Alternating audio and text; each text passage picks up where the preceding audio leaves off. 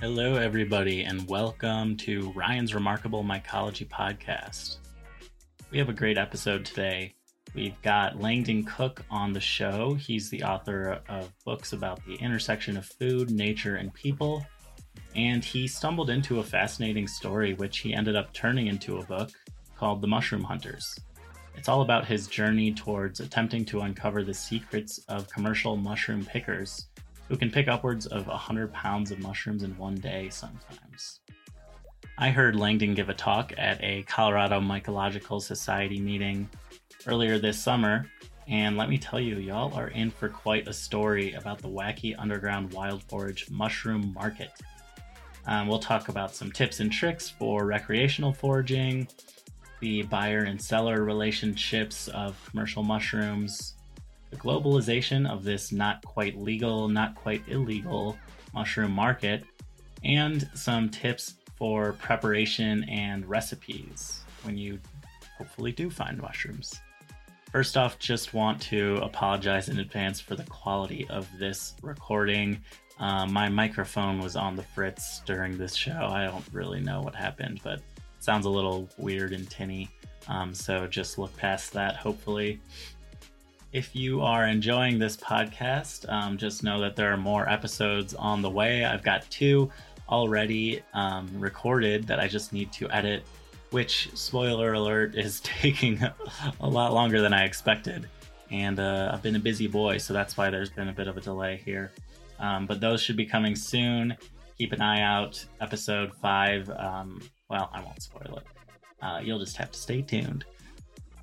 And if you give a review or a rating of the podcast and send it to me on Instagram or email, I will give you a shout out in the next podcast episode. So if that's something that interests you, go ahead and do that. Speaking of which, you can find me on Instagram. I am at Remarkable Mushroom Emporium. You can also search the podcast title, Ryan's Remarkable Mycology Podcast, and it should pop up. You can also email me. My email is remarkablemushroomemporium@gmail.com. And you can just send me questions, comments, feedback. If you think you have a good guest idea, that is always welcome.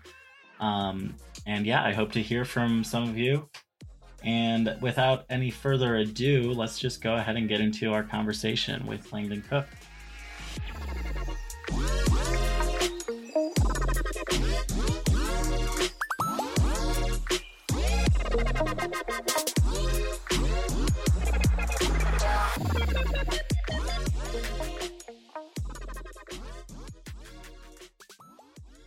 All right, so joining me now is Langdon Cook. Langdon has written 3 books that have been published, and the first book was called Fat of the Land, Adventures of the 21st Forager. He also has a 2017 book called Upstream, Searching for Wild Salmon from River to Table. But the book that we're here to talk about, at least the most in-depth, is called The Mushroom Hunters, which has a new edition that's being released in the next month.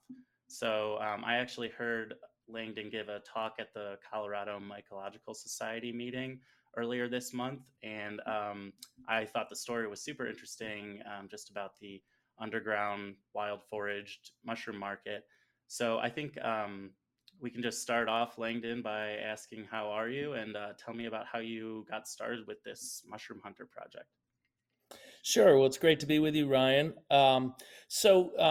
The germination of the Mushroom Hunters actually began with my first book, Fat of the Land, which is a collection of personal essays on wild foods and foraging. And I was doing research for a chapter in that book on morel hunting. I think it was 2007. There had been a big fire the year before. In fact, it was the largest fire in Washington state history up to that point. Since then, unfortunately, we've had several. But it was 200,000 acres. It was the Tripod Complex, just north of the little mountain town of Winthrop, Washington, on the eastern slope of the North Cascades near the Canadian border. And I was up there in the wilderness with some friends hunting morels. I'm sure as much of your audience that's into mushrooms knows, we often have these huge fruitings of morels the spring following wildfire. This is a phenomenon in the American sort of arid West, in the montane forests, and mushroom hunters have really dialed into it, especially in recent years. So you'll often see many hunters out there in the spring following wildfire. So we were walking through, burned over forest with our baskets, feeling pretty good about ourselves because, we had enough for a few meals. And we encountered these two guys in the woods. And they were each wearing backpacks, but they weren't the sort of backpacks that you would wear on a backpacking trip. They were more like just duffel bags, kind of stretched over, some sort of frame, and they were just loaded with morels. Even at 100 feet, I could see morels kind of brimming the top of their backpacks, and I estimated they each had about 75 pounds or so of morels. And at that moment, I realized, okay, here were two people who had really unlocked nature's secrets. I always thought of morel hunting and mushroom hunting in general as sort of like nature's Rubik's Cube. You have to figure out all the different combinations before you get it right. There's, tree type and soil type and slope aspect and microclimate, and all these different factors go into successful mushroom hunting. And here were two guys who were basically hunting in the sort of same general area as us, but they had filled up their packs with nearly 100 pounds apiece. And I realized right away that they were commercial mushroom pickers, unlike us. They were there to pick mushrooms for profit, and every single mushroom that they had in their packs was going to be sold to a buyer. And I was just intrigued. And we looked at these guys, and I'm sure, were probably just as sort of surprised to see us in the woods, because this is really, back then, this was 2007. It was before kind of the sort of gold rush of recreational mushroom hunters that we would see in subsequent years, with Facebook groups and all that sort of thing. You still didn't have nearly as many people in the woods back then. And so we kind of looked at each other, and then they just kind of turned on their heels and disappeared back into the timber, and it was almost like a Bigfoot sighting. But it gnawed at me, like, how had these guys just figured out nature's secrets to the point where they could collect so many mushrooms. So it was at that moment that I vowed that I would figure it out, and that I would get to know some of these people and follow them around and maybe learn some of their secrets. And I just kind of knew some vague things about the mushroom trade. What I would come to learn is that it's the largest all cash business in North America, at least the largest that's legal. and and so I decided I'm going to get on the mushroom trail, as it was known. This is sort of the informal kind of moving underground economy of mushroom pickers and buyers, and then the chefs who are the end users, who are buying the mushrooms. And it basically, the mushroom trail, for the most part, the bullseye for it is in the greater Pacific Northwest. So if you imagine an area kind of stretching, up through sort of Northern California, Oregon, Washington, into sort of BC, even Southeast Alaska, over through the Yukon and down through Idaho and Western Montana. If you draw a circle around that area, basically you can pick mushrooms every single day of the year somewhere inside that circle. And that is where most of the mushrooms that are being, foraged commercially and sold are getting picked.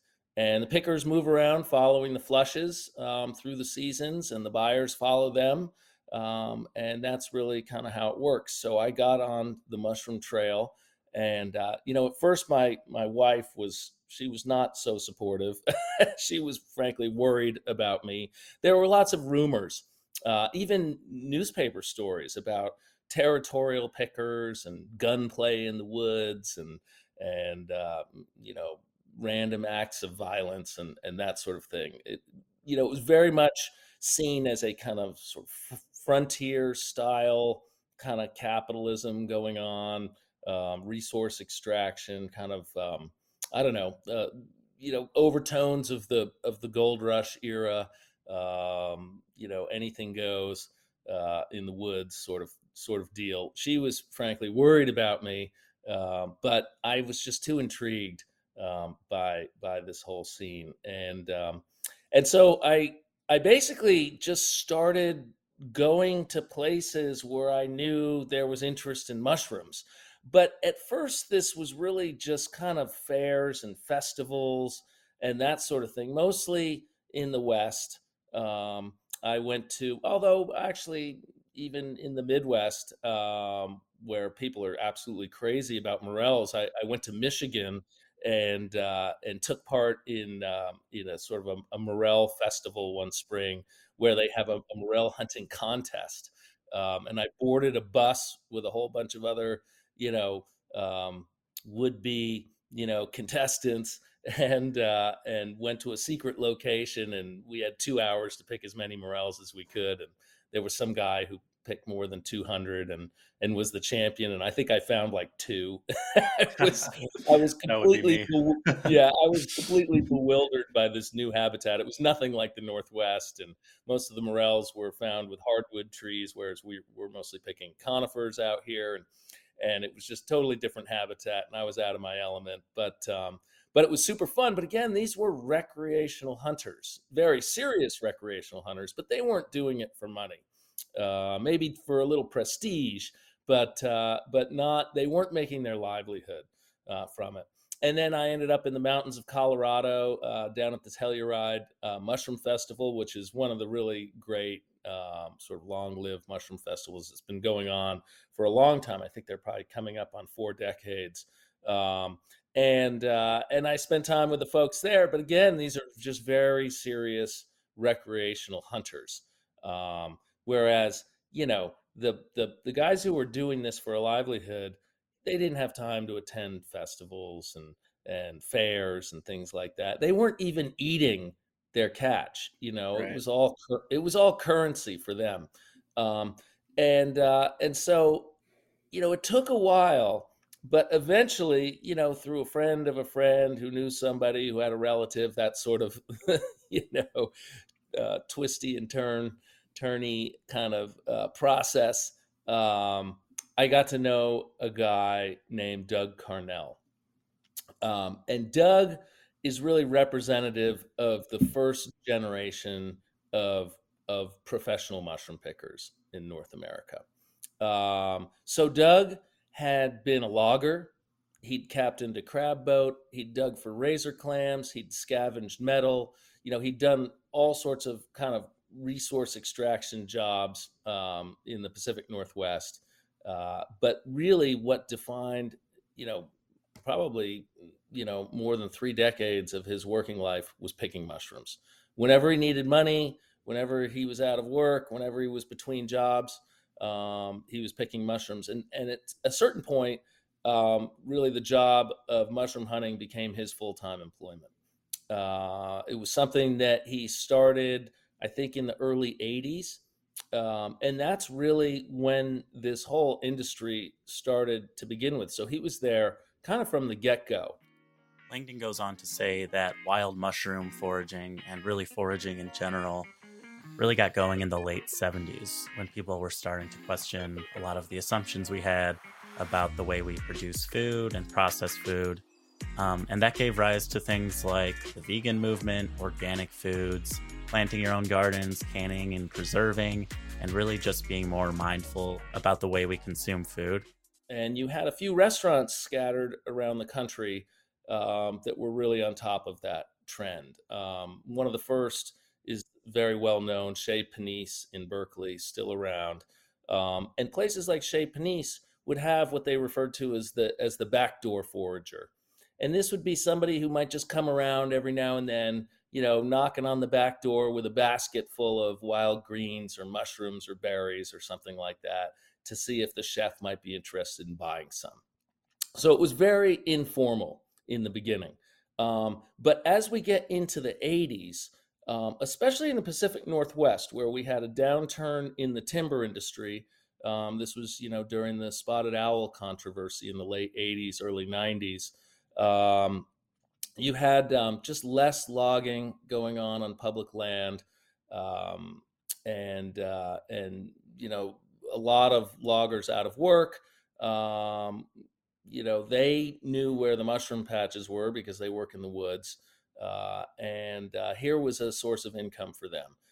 So the first generation of commercial mushroom pickers were guys like Doug, people who had been loggers or other sort of resource extractors living in the rural parts of the American West, especially the Pacific Northwest.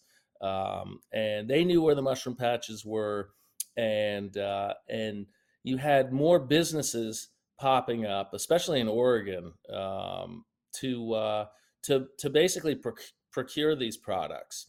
So it went from sort of a very sort of informal kind of fly by night kind of business to much more structured, with just more kind of people doing this for money. You had field buyers out in the woods who were set up, maybe on some lonely Forest Service road, to buy from the pickers as they came out of the woods each day. And then, the products would be rushed to market. These are obviously sort of ephemeral, fleeting products, and you really need to take care with how you handle them. They have to be kept refrigerated, and if they're going to be moved from place to place, it has to happen quickly. And so, over the fairly short period of the late 80s, early 90s, it became sort of much more structured, with networks of pickers, and the buyers who were out there in the field, where the pickers were working, and then kind of rushing these foods to market, through kind of basically wild food entrepreneurs. And really, every large city in America eventually would have a wild food entrepreneur, somebody running a business, in which they were in touch with the network of pickers, and they knew kind of the seasonality of these different products, when certain species were going to be available, where to be, to get them, and then just to have the infrastructure to kind of rush those foods to market and be quick about it. And so Doug was representative of that kind of first generation of picker. And through Doug, I got to know his favored buyer, the buyer that he sold most of his products to. And this is a guy named Jeremy Faber. Both Doug and Jeremy would become kind of major characters in my book. And Jeremy he had gone to school for forestry. That was in Vermont, and then traveled west and was working in restaurants and had been a chef. But he was the sort of chef who on his day off would be out in the woods because he just loved hiking and skiing and being outdoors. And he was just always looking for wild foods to incorporate into, say, the specials, the special of the day, that sort of thing. And eventually he realized, well, he just really wanted to spend more time in the woods. And so he started his own business, to bring these foods to market, Foraged and Found Edibles, based in Seattle. And so I got to know Jeremy, and I just started kind of hanging out with Doug and Jeremy and other pickers that they knew and other buyers, and traveling with these guys through the seasons, as they really traversed the greater Northwest looking for just the most extraordinary foods to bring to market. And so I would camp with them, in remote kind of patches scattered around the Northwest, and I'd pick with them. And I even did some of my own picking for profit. At one point, I ended up in the Yukon with Jeremy picking morels, and I basically funded my whole trip by selling morels back to Jeremy. But at the same time, I was doing research for the book. So that was a super fun trip. I spent about 10 days up in the Yukon, just camped in the wilderness, picking mushrooms, and Jeremy would end up spending a month up there. But anyway, so that was kind of how I wormed my way into what is really a sort of subculture. Most people just don't even know that this scene exists, even though it is the largest all cash business in North America. It's very kind of clandestine. You've probably heard that mushroom pickers can be somewhat secretive, and that's a bit of a joke, among folks. We like to say, "Oh, I'll take you to my patch, but I'll have to blindfold you first," that sort of thing. It's a bit of a joke, but at the same time, there's an element of truth there.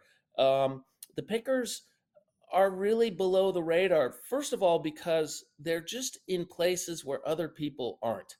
Often I'm asked if, there's competition between the recreational mushroom pickers. And, mushroom picking in recent years has become quite popular. And if there's competition between recreational pickers and the guys who are doing this commercially. And my answer to that is that there are a few famous patches, around the country where maybe you'll find both recreational and professional. But in general, the commercial pickers are working in woods that most recreational pickers wouldn't bother with. These are often working woods, meaning sort of timberland, forest, forest that is essentially going to be cut down eventually, and it's production forest, and it's not as nice as say being in an ancient old growth forest. These can be kind of tight, kind of dark woods. They often don't have any trails. There's really isn't recreation. You're not going to have great views. These are just not the place where recreationists are going. But they are the sort of woods that really grow mushrooms. And so those are the kind of woods that, for the most part, the pickers are working in. And you just don't see recreational mushroom hunters in those places. And so, really, they're kind of working out of sight. And then the buyers are often set up on lonely Forest Service roads that, most folks will never see. And so this whole sort of business is happening out of sight. And most people, they'll go to a fancy restaurant in Manhattan, say, and the veal shanks or whatever will come, adorned with a few morels on the plate. And of course, having those morels on the plate jacks up the price several more dollars. But but they won't even stop to think that, oh, this is a wild product. Like, we don't farm morels. Somebody has to actually go into the woods and find these and bring them out and get them to market. Most people don't stop to think about that.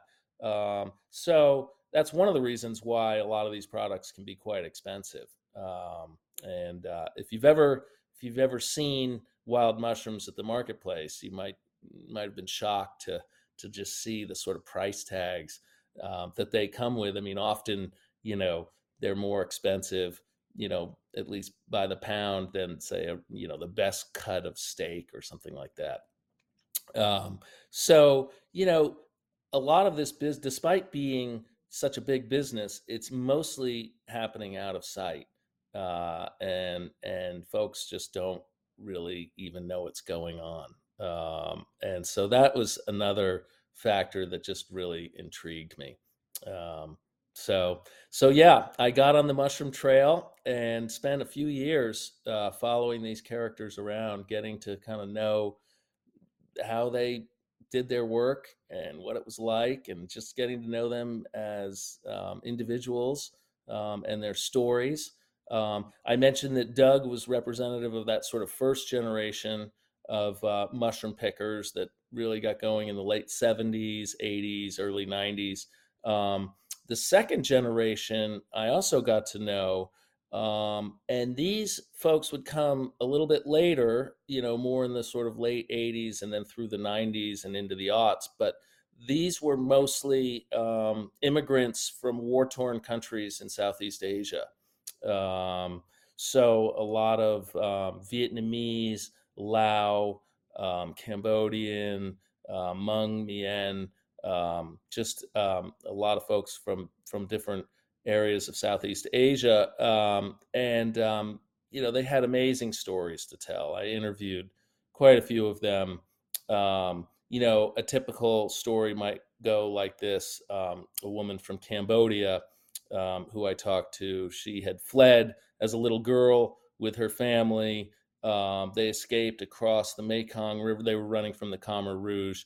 They escaped across the Mekong River, ended up in a Thai refugee camp for a few years, and then somehow managed to get sponsored, I think, by a church to travel to Australia. And from there, went to Canada and made it down to the U.S.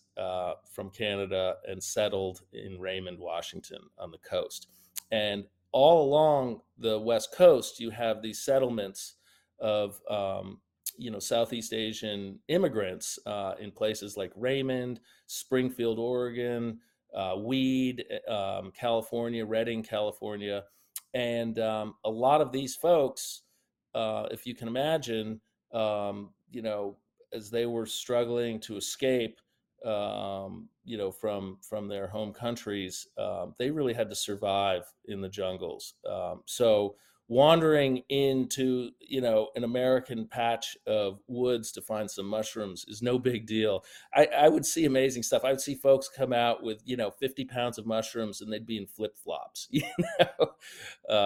not going to see a lot of fleece and Patagonia and Gore-Tex and fancy hiking boots and that sort of stuff. It's going to be clothing from the thrift store, hoodies, and and they're amazing mushroom pickers.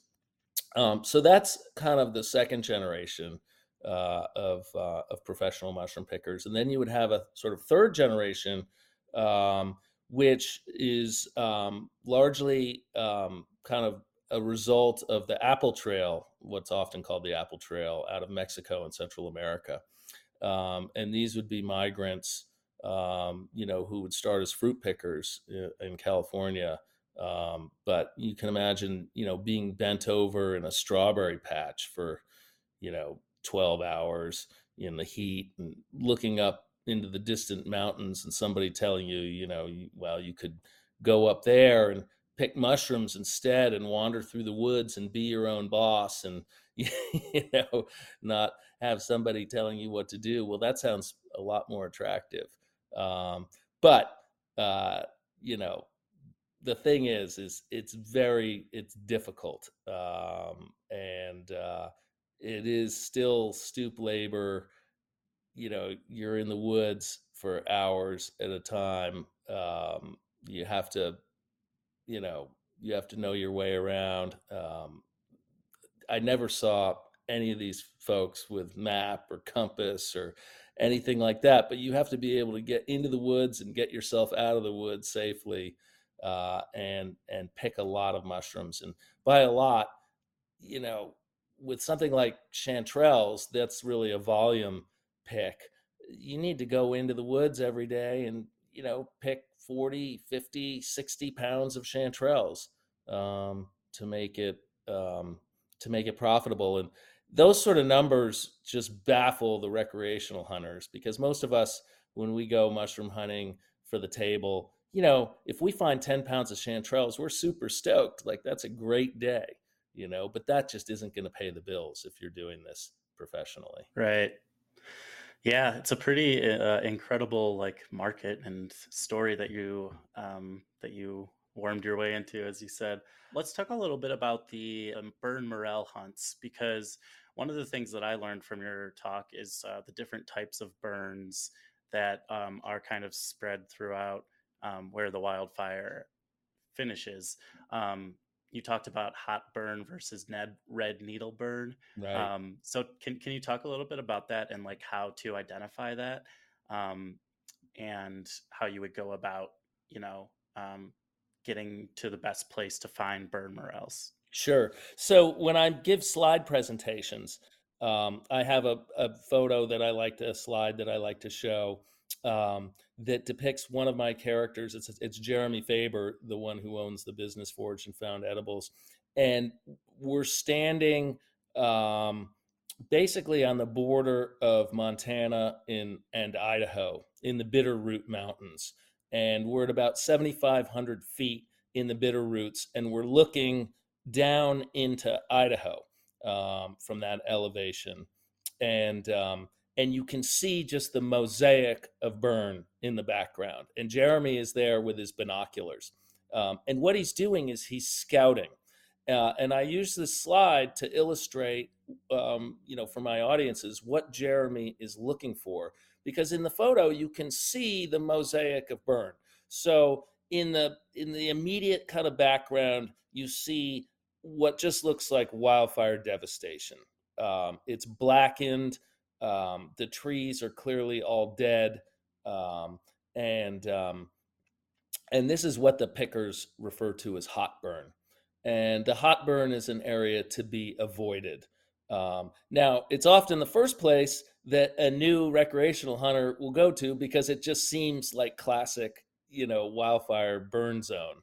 And it is, in the sense that, yes, you can see that the fire roared through, here, and absolutely devastated the forest and wiped out everything. And now you just have some blackened spars standing in the ash, basically. And those areas, the hot burn, they will produce morels, but the morels are just subjected to withering heat from the sun because there's no shade. And of course, the wind is whistling through as well. There's nothing to block the breeze. And so any morels that pop up are immediately going to dry on the stem. And then the other thing that happens in the hot burn is when it rains, the rain basically splashes down on the ash and kicks up the ash.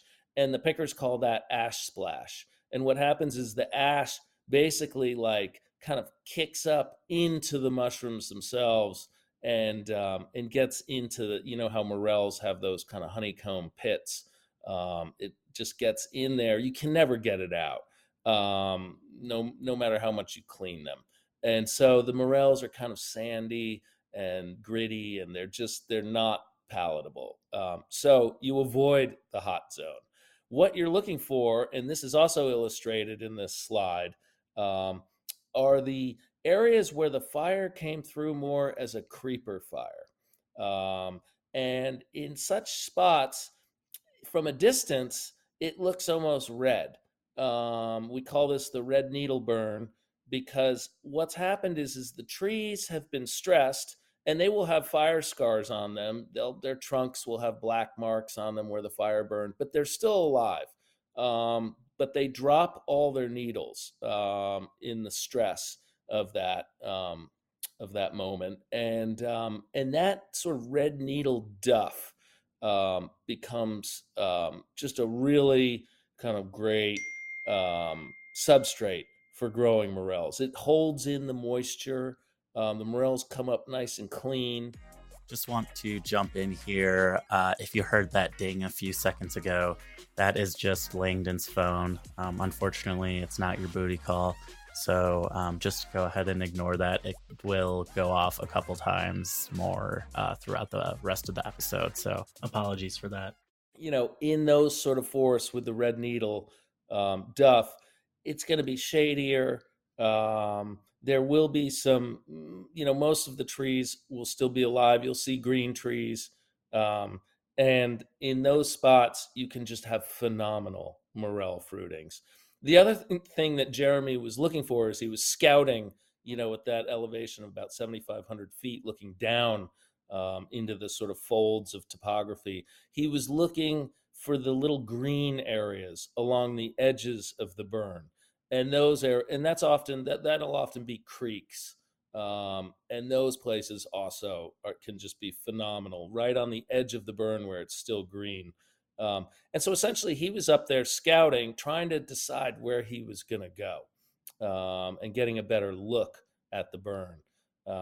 And that basically saves a lot of time, because once you're in the burn, you kind of lose your sense of perspective. These are huge areas. Often a burn will be, many, many thousands of acres. And it's rugged territory. you're going to be walking, probably a minimum of 10 miles a day to pick morels in these conditions. And you're going through just abject conditions. You're catwalking on down trees and jumping over fallen logs, and the ground is unstable. And sometimes you actually kind of fall through the ground because it can be like stumps burn out underground, but you can't see that necessarily. And you take a step and you kind of go right through. And so they're hazardous. There's often sort of sharpened kind of, you know, spikes throughout the woods where branches and knots and in the trees and things like that basically burned into sort of sharpened, it's just, it can be very hazardous. And then, of course, weakened trees will fall over in the breeze, and you have to watch yourself. It can be very steep and unforgiving, and so you're in difficult terrain, working hard, trying to locate, the good fruitings, because you don't just walk in to woods and find morels all over the place. You still have to find the right habitat, and you have to know your trees. Whenever I'm teaching classes, and people always want to know about mushrooms. They're just sort of the poster, children for foraging these days. And what I tell them is, well, if you want to pick mushrooms for the table, the first thing to do is join a mycological society. That's probably the most helpful way to kind of learn about mushrooms. The second thing is a little less intuitive. That is, learn your trees, because mushrooms have relationships with trees. And once you start to kind of unravel those relationships, you can find the mushrooms. So even in the burn zone, you kind of need to know your trees, because the morels will be much more plentiful with certain types of trees. And often those certain types of trees, you have your north slopes and your south slopes, and the north facing slopes might grow totally different trees than the hotter south facing slopes. And so you need to put the whole ecological kind of equation together, to figure it out. Um, but it's like a puzzle to work out, and that's one of the things that I really love about mushroom hunting. It's a challenge. You're outdoors.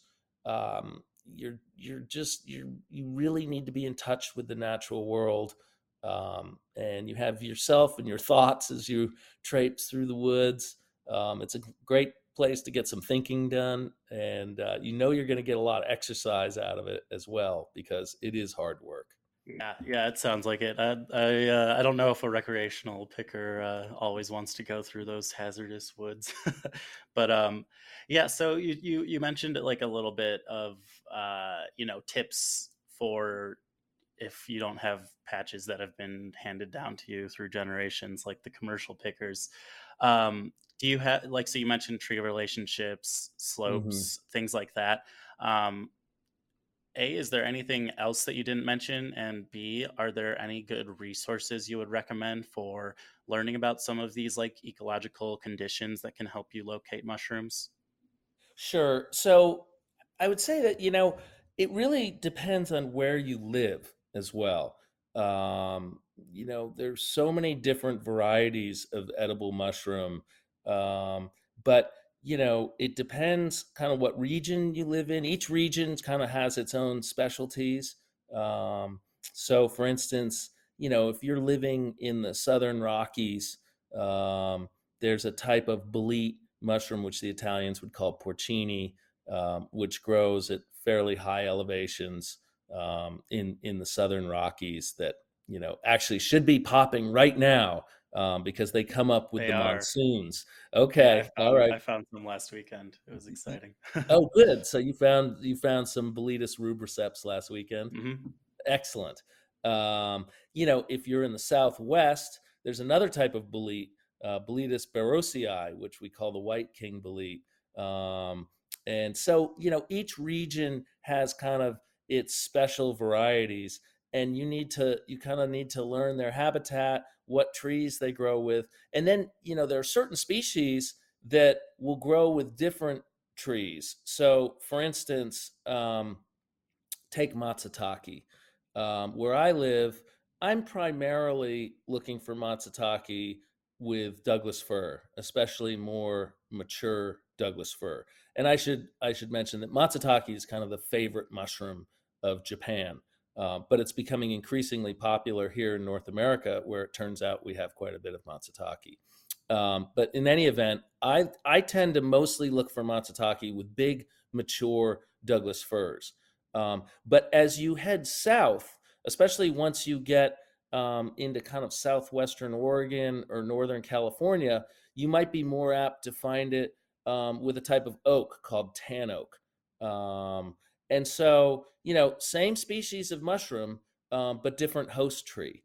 So it really depends where you live, and you need to learn your trees, and you need to learn just the sort of habitat, um, and you have to be ready to just get out in the woods and really get some exercise. One of the things I tell people is you need to learn how to stay found. So it's important to learn how to use a map and compass.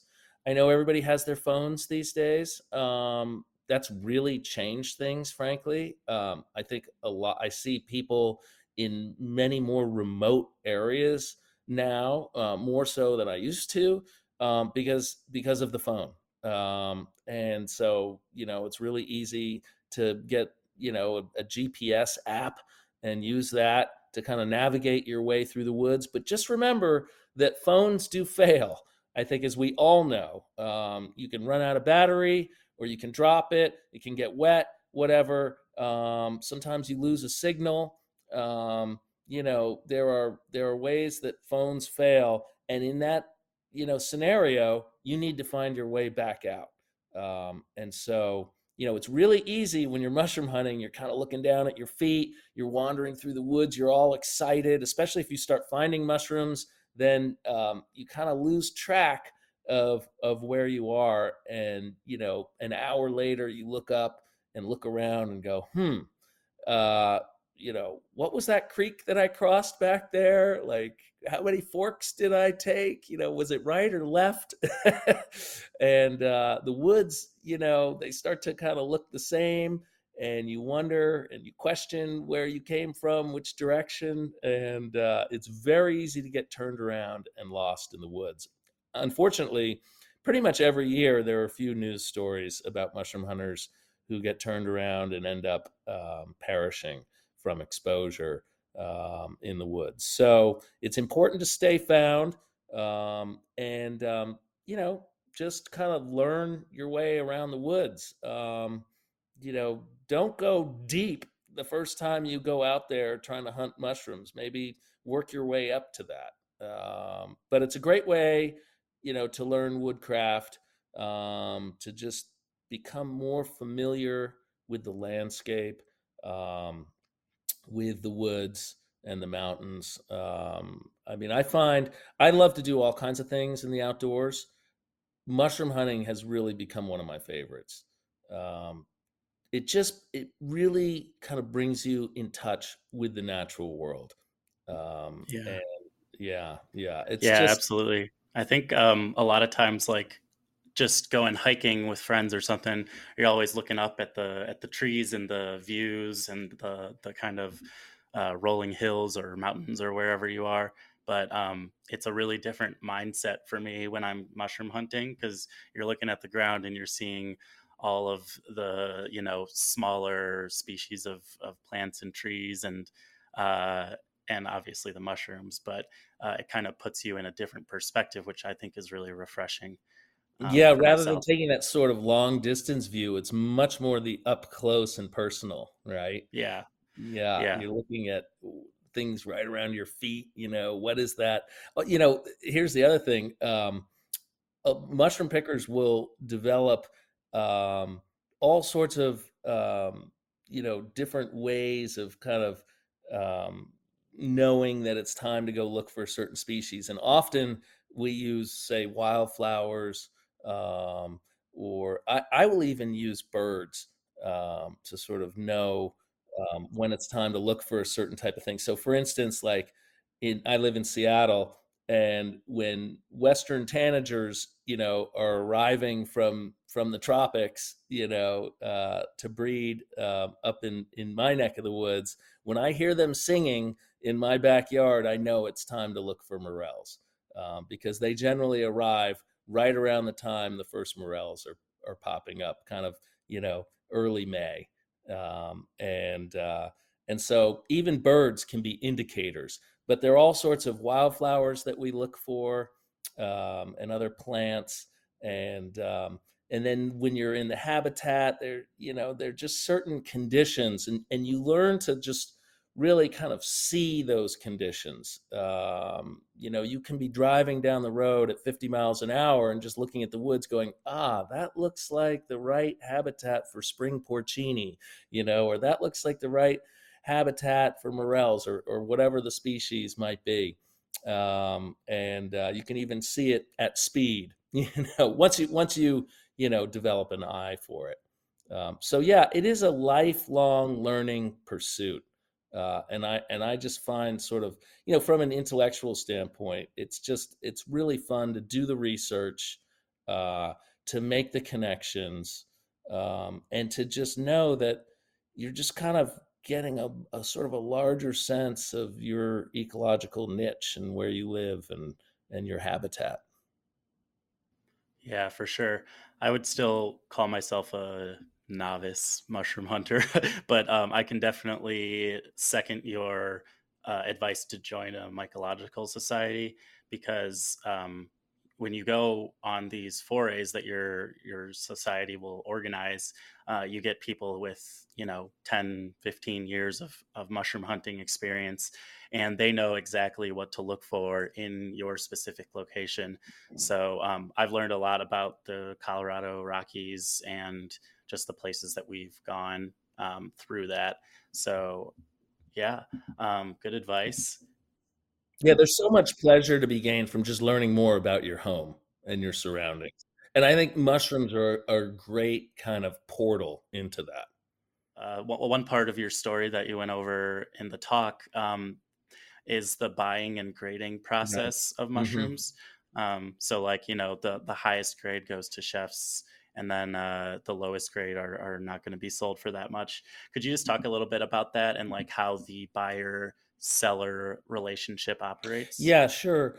And it depends on the mushroom species. There's certain mushrooms, which get graded, and probably the two best examples of that would be porcini and matsutake, um, both of which have multiple grades. Um, and it depends on the buyer, really, how many grades. But when I was following Jeremy Faber around, with Porcini, he generally graded it on a sort of 3-point scale. So the really nice, firm, immature button mushrooms of Porcini were number ones. And then a slightly more mature and hence kind of larger, maybe a little bit softer mushroom would be a number two. And those were the two varieties that the chefs really wanted. They wanted especially the number ones because they were just so versatile in the kitchen, with those really firm, kind of small, um, mushrooms. They could be used in all sorts of different ways. And also, they look really good on the plate. So if you cut a porcini mushroom in half and then continue to just slice it on the profile like that, it has that great kind of mushroom shape to it. And so the chefs really like that. So they would pay the most for the number ones. Um, the number twos are very good as well. And then the number threes would be more kind of large, mature, softer mushrooms. Sometimes they might have some insect damage. And those would generally get sliced up and dried. And they would command a fraction of the price of the number ones and number twos. So, for instance, I can remember a time watching the grading going on, and Jeremy was paying $11 a pound for number ones, but he was only paying $2 a pound for the number threes, to give you a sense of kind of the cost differences. With matsutake, that mushroom might be graded on a scale as much as 1 to 8. Now, most of the matsutake is getting shipped to Japan, where it is the favorite mushroom. And for reasons that I go into in the book that are kind of complicated and I won't get into here now, but the matsutake harvest in Japan is declining. But we have lots of matsutake, and there's also matsutake in other places like China and elsewhere. And so Japan is getting most of its matsutake abroad. And in the Japanese matsutake often ends up at auction houses, kind of like bluefin tuna. And the different grades will be auctioned off. And the number ones and number twos really command the highest price. And those would be button mushrooms. And when I say button, I just mean sort of immature. In other words, they're not fully mature mushrooms. They're kind of smaller, they're tighter, they're firmer. And in the case of matsutake, they have a veil that covers the gills. Um, and eventually, this veil sort of tears away on its own, and the gills open up, and that's how the mushroom disperses its spores. But when it's young, it's not ready to sporulate, and the veil will cover up those gills. And that's how the Japanese really want to get their matsutake. Those are those mushrooms that have intact veils covering up the gills command the highest price in Japan. And then if there's a little tear in the veil, well, then it becomes a number 3 or a number 4. And if the veil is completely gone and the mushroom cap is kind of open, then with the gills exposed, that might even be a 5, 6, or 7. So that's kind of how matsutake gets graded. And the pickers, there's a lot of matsutake harvesting that goes on the eastern slope of the Cascades in Oregon, which I write about in the book. I visited a matsutake camp there near the town of Chemolt, Oregon. This is just north of Crater Lake. And one of the reasons this is such a good matsutake area is that matsutake likes sandy soils. And so you will see a lot of matsutake right along the Pacific coast, literally a stone's throw from the ocean, where you have those sort of naturally sandy soils from the ocean beaches. But then you will also have lots of matsutake up in the mountains, right along the spine of the Cascades, because it's a volcanic range. And that volcanic pumice from, millennia of eruptions has formed this very sandy sort of soil. And the matsutake like that. And so there are areas in kind of on the eastern slope of the Cascades in Washington and Oregon, where you have really intensive matsutake picking going on. So when I was camping with matsutake pickers near the town of Chemolt, Oregon, in the Cascades, I think there was something like maybe 3,000 other pickers. There were 30 buyers in town. It was really, it was extraordinary. They were getting about $20 a pound for number ones and number twos that year. And I write about this in the book. I went back the following year and they were getting $5 a pound. And that's one of the things about commercial mushroom hunting, is that the prices are constantly kind of ebbing and flowing, going up and going down. And a lot of this is because it's become a globalized business. And so with matsutake, in the early years of the matsutake commercial harvest in Oregon, especially kind of the early 90s, before matsutake had been found in other parts of the world, the Japanese were paying extraordinary prices for the matsutake. And so the price just went through the roof. And the pickers, it was like a gold rush atmosphere. They were making a lot of money. And then, with the development of China, they've had intense development over the last few decades. And suddenly there are roads and bridges and highways in places where they never used to have all that infrastructure. And they've been finding matsutake in those places. And so suddenly you have a glut of matsutake on the market and the price crashes. I actually spent time in China, basically to do research for my book. most of that material never made it into the book because I felt like I was really telling more of an American story. Um, but it was great to get that global perspective on the mushroom trade.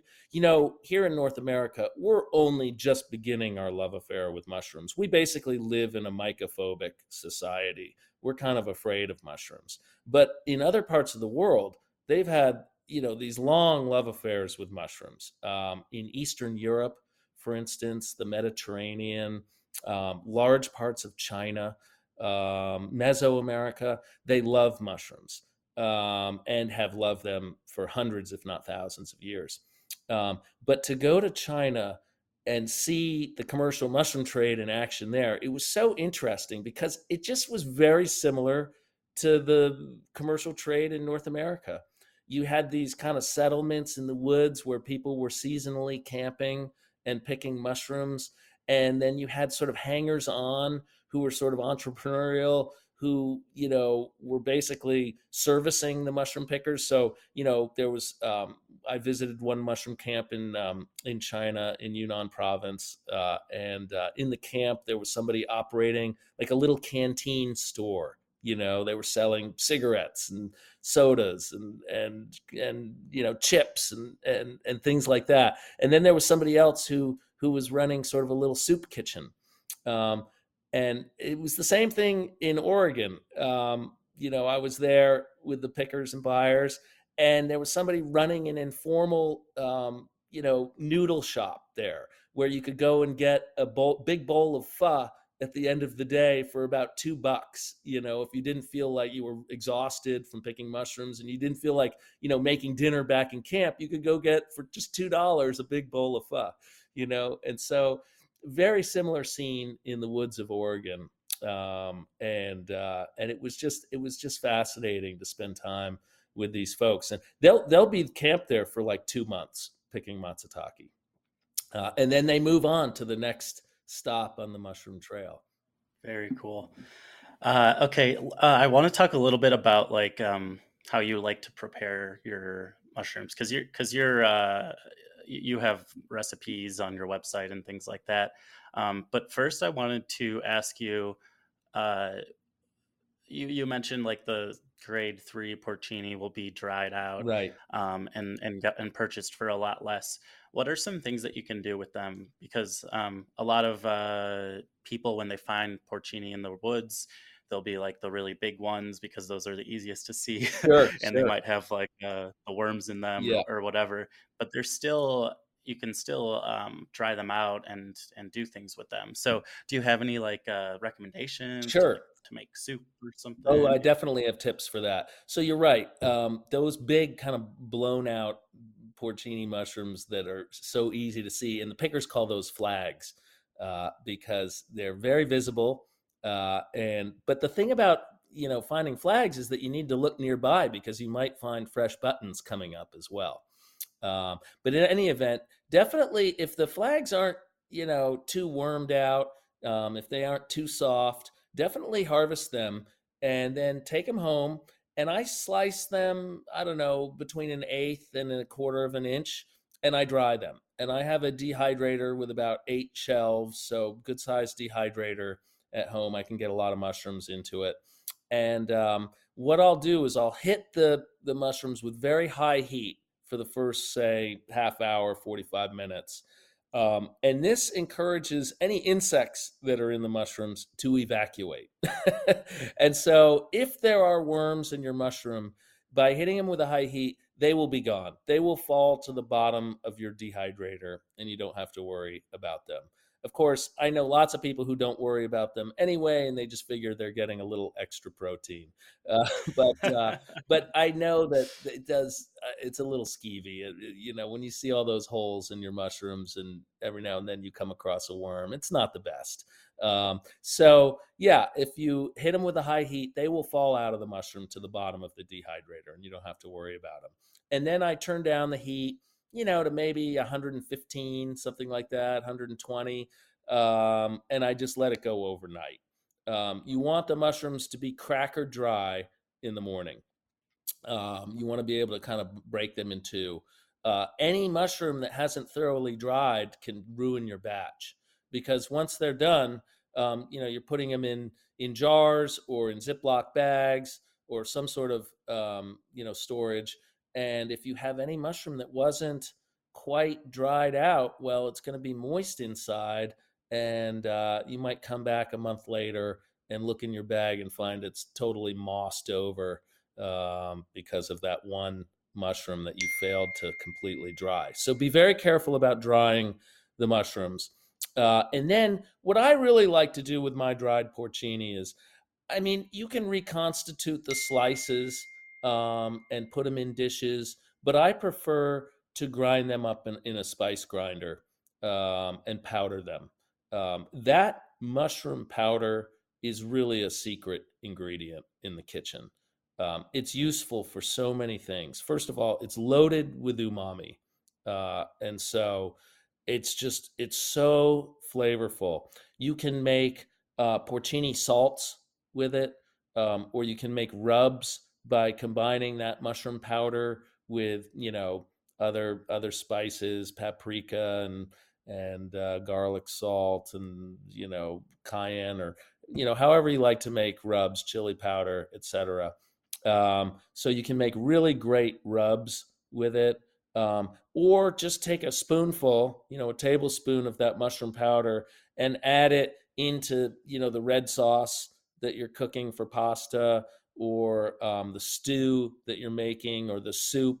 So, for instance, in my cream of chanterelle soup that I make every fall, the porcini powder is kind of my secret ingredient in that soup, just to make it a little more mushroomy. It's a very deep flavor. It smells, when you inhale, a bag of dried porcini, it's very different than fresh porcini. It's earthier, it's toasty. You really feel like you're inhaling kind of the woods and the duff and the dirt, and all that. So that's what I would do. I would dry it and powder it, and then use it in all sorts of soups and stews and gravies and rubs, and mushroom salts and things like that. Sweet. Do you have any like favorite fresh wild mushroom forage dishes that you like to make? Yeah. So, each species of mushroom lends itself, to sort of different cooking styles. So, for instance, I mentioned that matsutake is kind of the favorite mushroom of Japan. And it took me a while to really love matsutake. The mycologist David Aurora, who wrote Mushrooms Demystified, famously referred to the flavor of matsutake as a provocative compromise between red hots and dirty socks. Which is just a great way to put it, because the dirty socks, that's the sort of the funky, fungally nature that of all mushrooms, that sort of mushroomy flavor. But then matsutake also has this kind of spicy, almost cinnamon like flavor to it, and I just find that it works much better with Eastern ingredients. So, for instance, matsutake doesn't really want to be with olive oil and butter and cream and cheese and things like that, the sort of ingredients that we associate with more sort of Western mushroom cookery, French and Italian style. Instead, it wants to be more with, rice vinegar and soy sauce and sake, um, and and those sort of ingredients. And so I find that I do a lot of Japanese dishes with matsutake. My favorite is sukiyaki, which is really just a super fun dish to make with all your mushroom hunting friends at the end of the day, when you come in from the woods and you're dirty and you're tired and you just want to have a really fun dinner. I'll set up, the camp stove. Maybe we'll be out in the woods and do this, or if we're, in my dining room, we'll just set up the camp stove right on the dining room table, and it's hot pot. And so everybody is just throwing stuff into the hot pot, cabbage and onions and tofu and thinly sliced beef and that sort of thing. But the base of the hot pot, the sukiyaki base, is made with soy sauce, sake wine, water, and sugar. It's a little bit sweet. and then you use the matzatake to infuse it. And so that flavor from the matzatake kind of takes it to another level. It's already an amazing broth by itself, but then when you add the matzatake, it just takes it to this sort of ethereal new place. And then you're just kind of cooking all the ingredients in the hot pot, and it's super fun. So that's probably my favorite dish to do with matzatake. But I'll also do, it's a robust mushroom with a lot of flavor, and it's very firm and very meaty.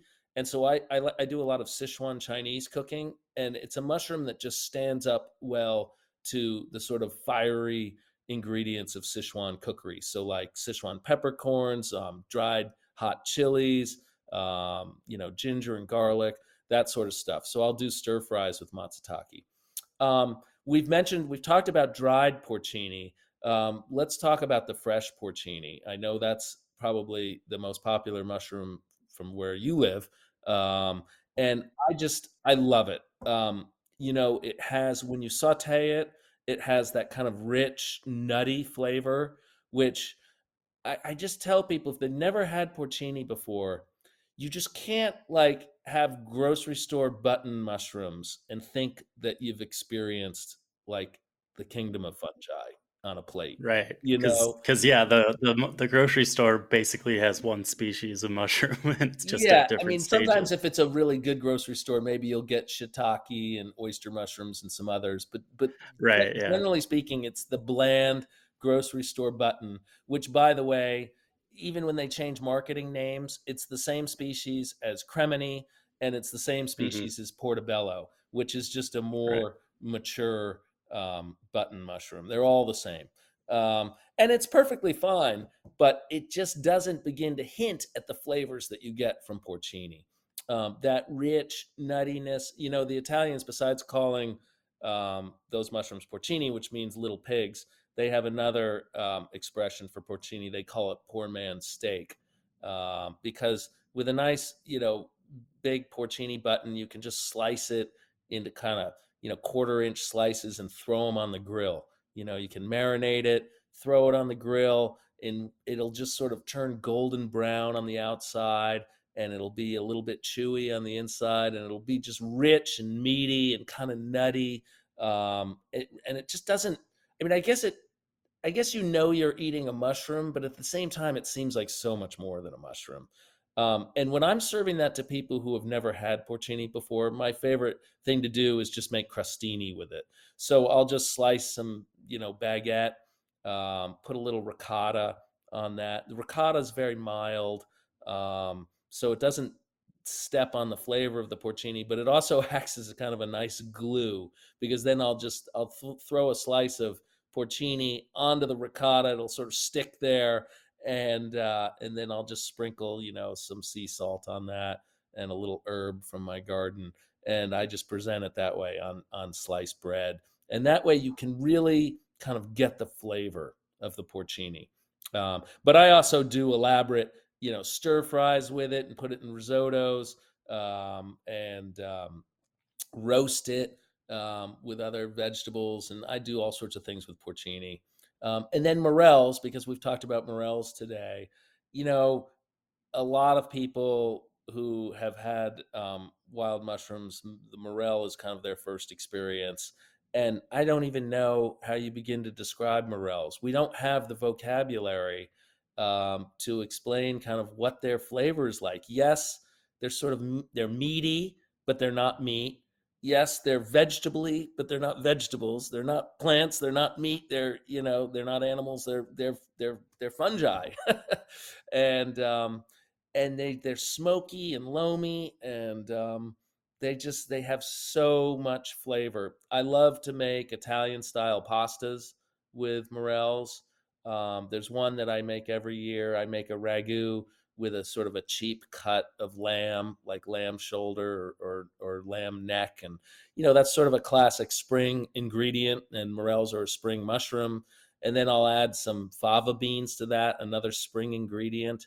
And it's just a really, for some reason, that taste combination, that lamb ragu with sauteed morels and fava beans over a kind of fun shaped pasta, like orecchietta, the little ears.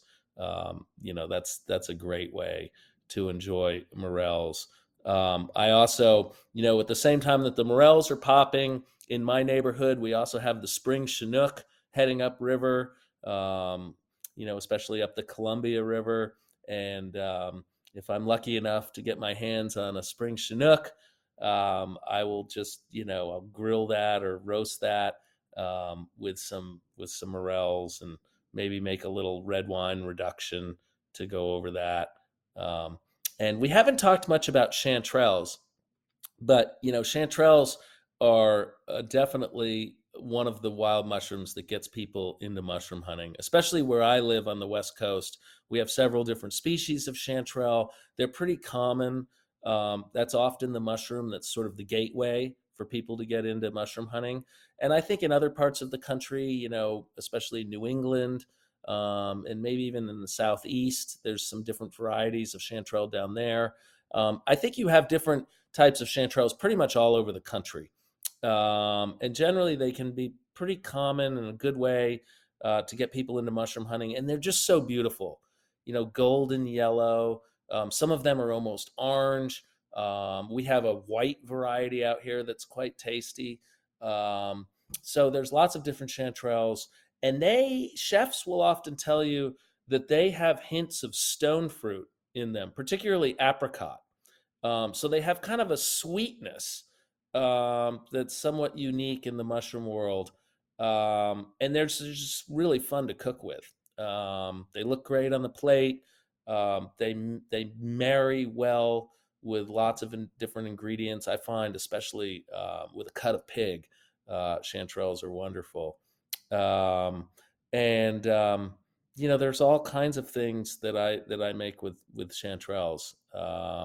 So, mushrooms in general are just fun to cook with, and they will inspire you to get creative.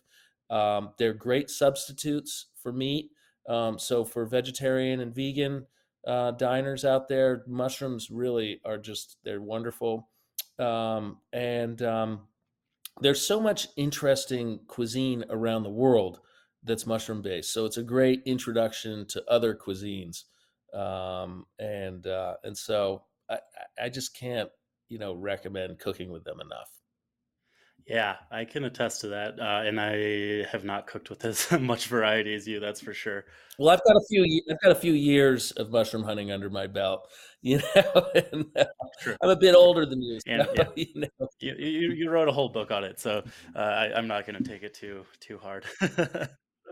but it's a lifelong pursuit. And I found that I didn't know how to cook before I started foraging. I was pretty lame in the kitchen. Thinking back on sort of my early 20s, that's when I kind of embarked. I got through college without really knowing how to cook.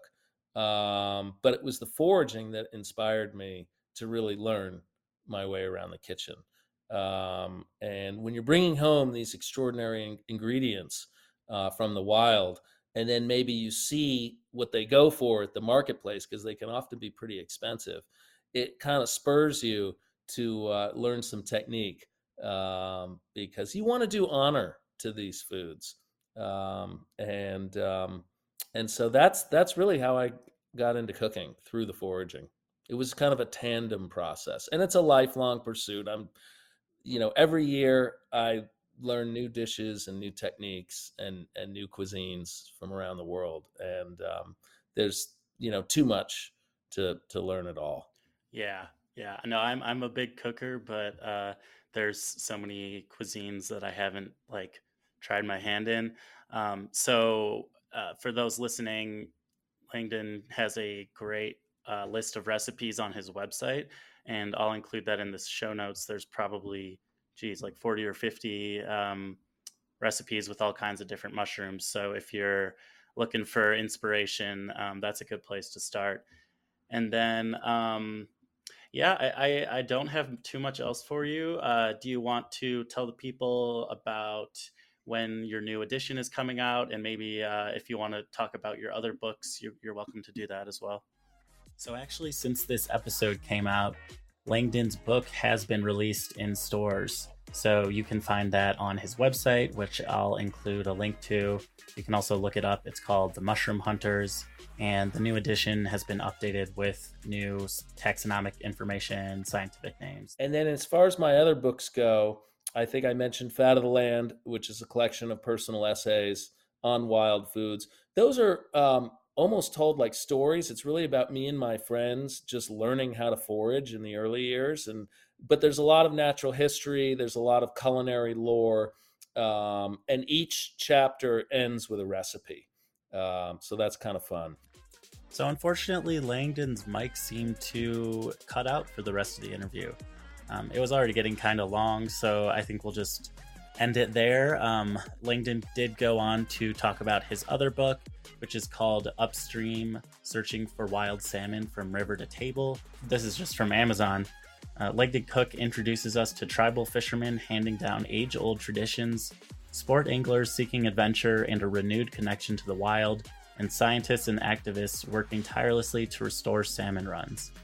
In sharing their stories, Cook covers all sides of the debate: the legacy of overfishing and industrial development, the conflicts between fishermen, environmentalists, and Native Americans, the modern proliferation of fish hatcheries and farms, and the long-standing lines of science versus politics, wilderness versus civilization. And with that, I think we'll just wrap up the episode. If you enjoyed this episode and want to hear more, please consider subscribing, rating, or telling a friend about the podcast.